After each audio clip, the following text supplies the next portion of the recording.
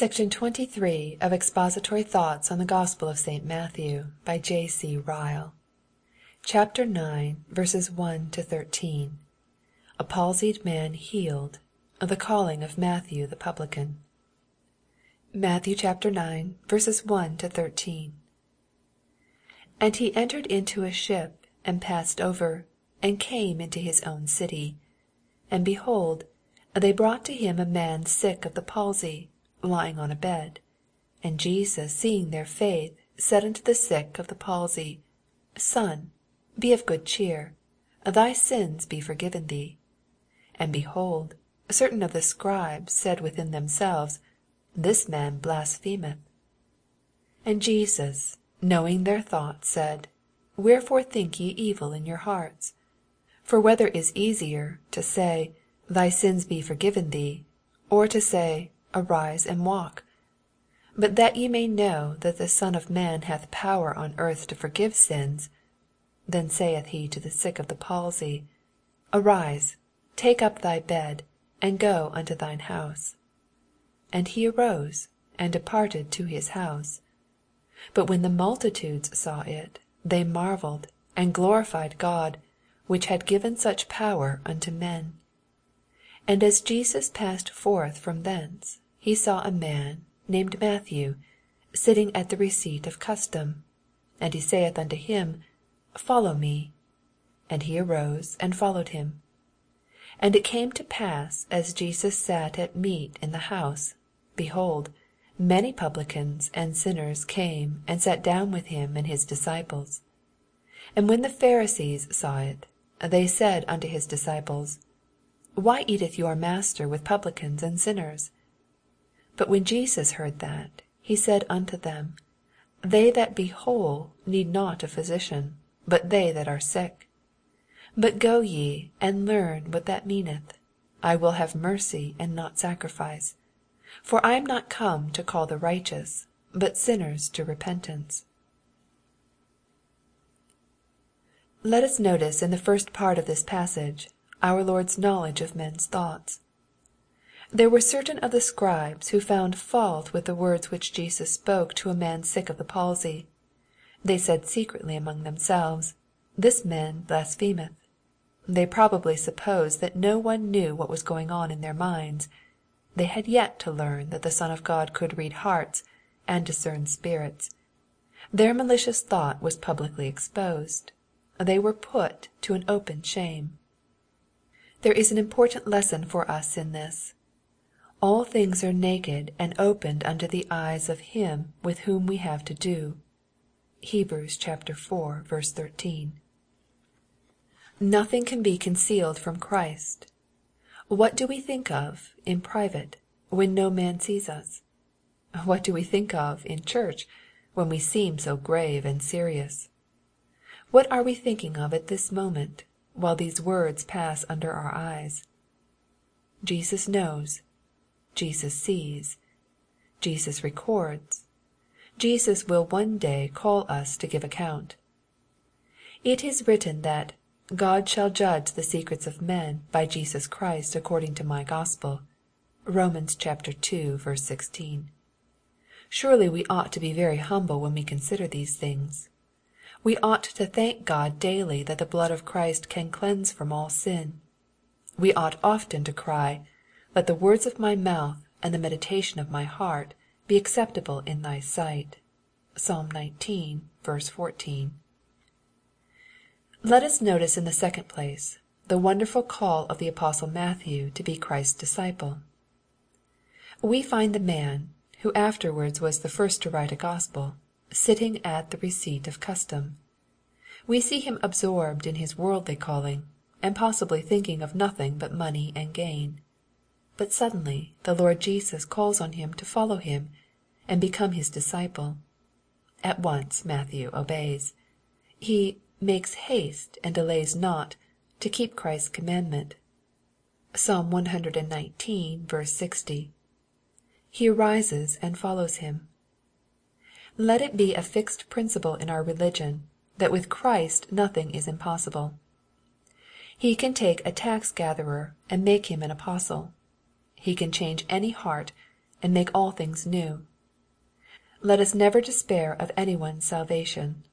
Let us pray on, and speak on, and work on to do good to souls, even to the souls of the worst. The voice of the Lord is mighty in operation.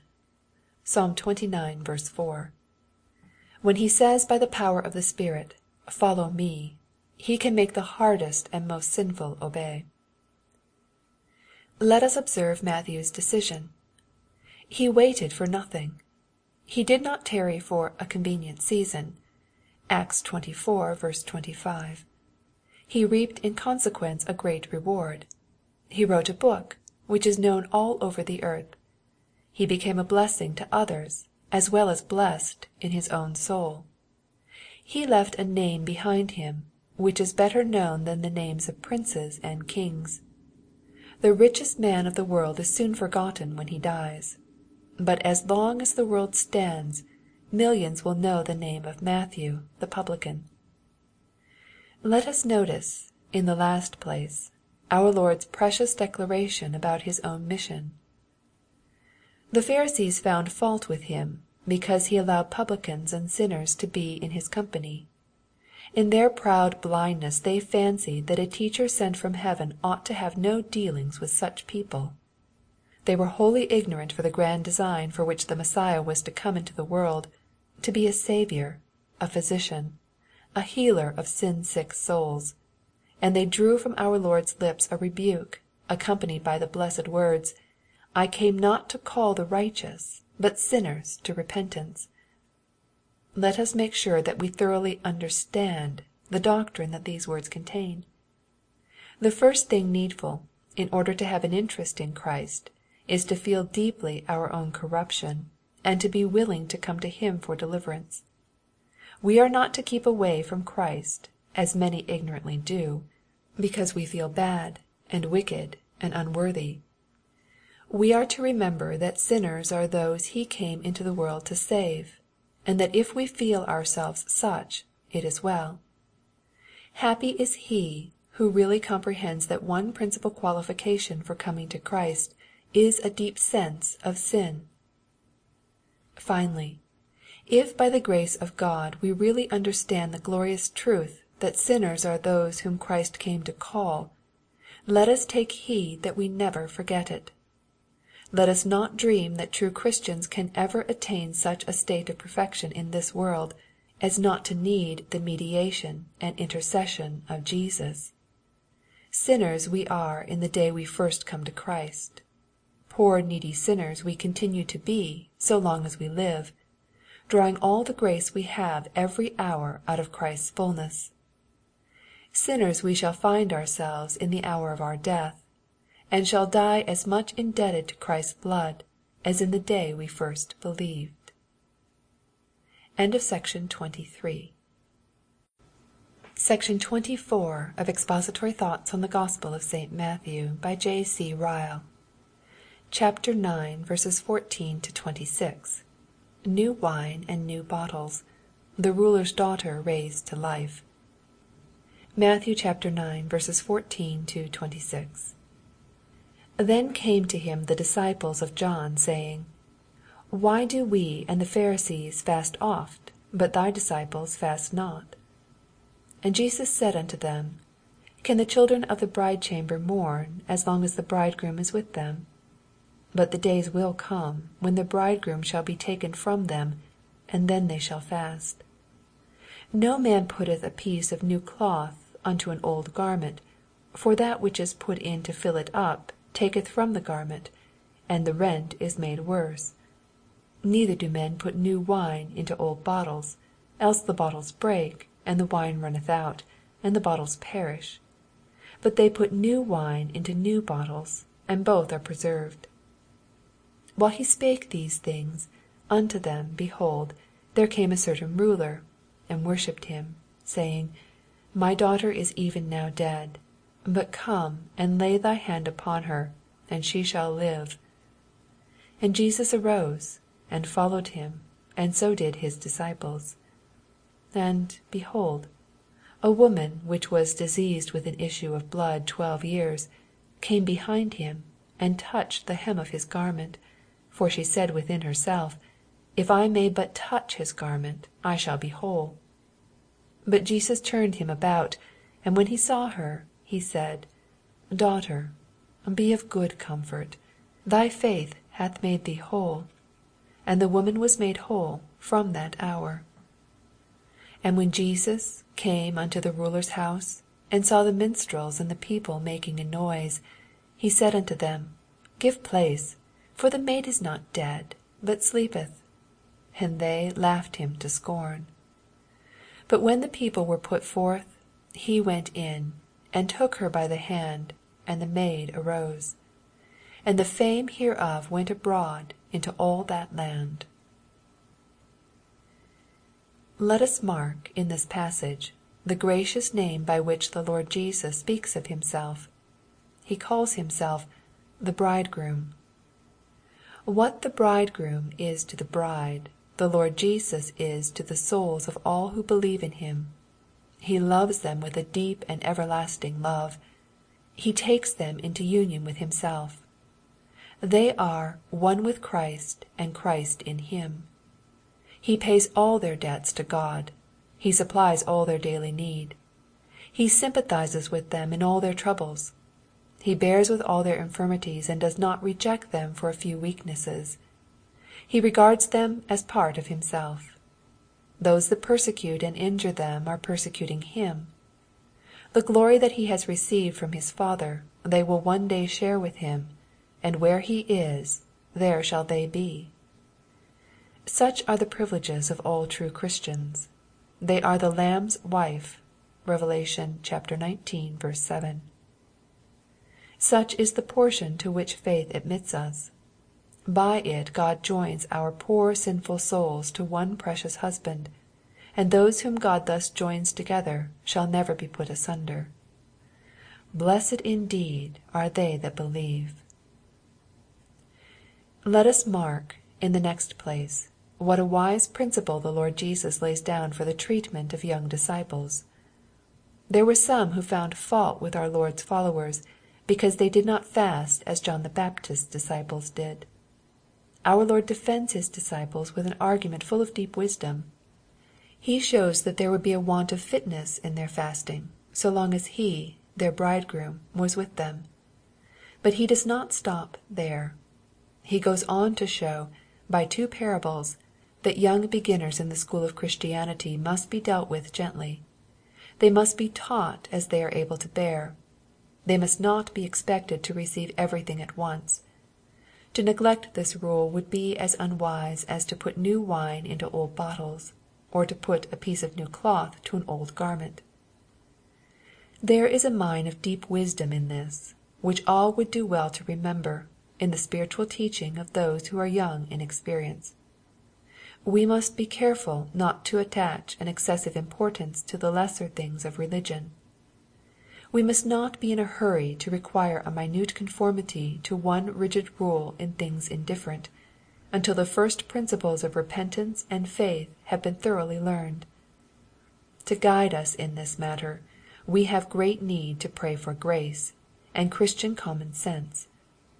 Tact in dealing with young disciples is a rare gift, but a very useful one. To know what to insist upon as absolutely necessary from the first, and what to reserve as a lesson to be learned when the learner has come to more perfect knowledge, is one of the highest attainments of a teacher of souls. Let us mark, in the next place, what encouragement our Lord gives to the humblest faith. We read in this passage that a woman sorely afflicted with disease came behind our Lord in the crowd and touched the hem of his garment, in the hope that by doing so she should be healed. She said not a word to obtain help. She made no public confession of faith. But she had confidence that if she could only touch his garment, she would be made well. And so it was. There lay hid in that act of hers a seed of precious faith, which obtained our Lord's commendation. She was made whole at once, and returned home in peace. To use the words of a good old writer, she came trembling and went back triumphing. Let us store up in our minds this history. It may perhaps help us mightily in some hour of need. Our faith may be feeble, our courage may be small, our grasp of the gospel and its promises may be weak and trembling. But, after all, the grand question is, do we really trust only in Christ? Do we look to Jesus, and only to Jesus, for pardon and peace? If this be so, it is well. If we may not touch his garment, we can touch his heart. Such faith saves the soul. Weak faith is less comfortable than strong faith. Weak faith will carry us to heaven with far less joy than full assurance. But weak faith gives an interest in Christ as surely as strong faith. He that only touches the hem of Christ's garment shall never perish. In the last place, let us mark in this passage our Lord's almighty power. He restores to life one that was dead. How wonderful that sight must have been! Who that has ever seen the dead can forget the stillness, the silence, the coldness when the breath has left the body? Who can forget the awful feeling that a mighty change has taken place, and a mighty gulf been placed between ourselves and the departed? But behold, our Lord goes to the chamber where the dead lies, and calls the spirit back to its earthly tabernacle. The pulse once more beats, the eyes once more see, the breath once more comes and goes. The ruler's daughter is once more alive and restored to her father and mother. This was omnipotence indeed. None could have done this but he who first created man, and has all power in heaven and earth. This is the kind of truth we can never know too well. The more clearly we see Christ's power, the more likely we are to realize gospel peace. Our position may be trying, our hearts may be weak, the world may be difficult to journey through, our faith may seem too small to carry us home. But let us take courage when we think on Jesus, and not be cast down. Greater is he that is for us than all they that are against us. Our Savior can raise the dead. Our Savior is almighty. End of section 24. Section 25 of Expository Thoughts on the Gospel of St. Matthew by J.C. Ryle. Chapter 9, verses 27 to 37. 2 blind men healed. Christ's compassion on the multitude. The duty of disciples. Matthew chapter 9, verses 27 to 37. And when Jesus departed thence, 2 blind men followed him, crying and saying, Thou Son of David, have mercy on us. And when he was come into the house, the blind men came to him. And Jesus saith unto them, Believe ye that I am able to do this? They said unto him, Yes, Lord. Then touched he their eyes, saying, According to your faith be it unto you. And their eyes were opened, and Jesus straitly charged them, saying, See that no man know it. But they, when they were departed, spread abroad his fame in all that country. As they went out, behold, they brought to him a dumb man possessed with a devil. And when the devil was cast out, the dumb spake. And the multitudes marveled, saying, It was never so seen in Israel. But the Pharisees said, He casteth out devils through the prince of the devils. And Jesus went about all the cities and villages, teaching in their synagogues, and preaching the gospel of the kingdom, and healing every sickness and every disease among the people.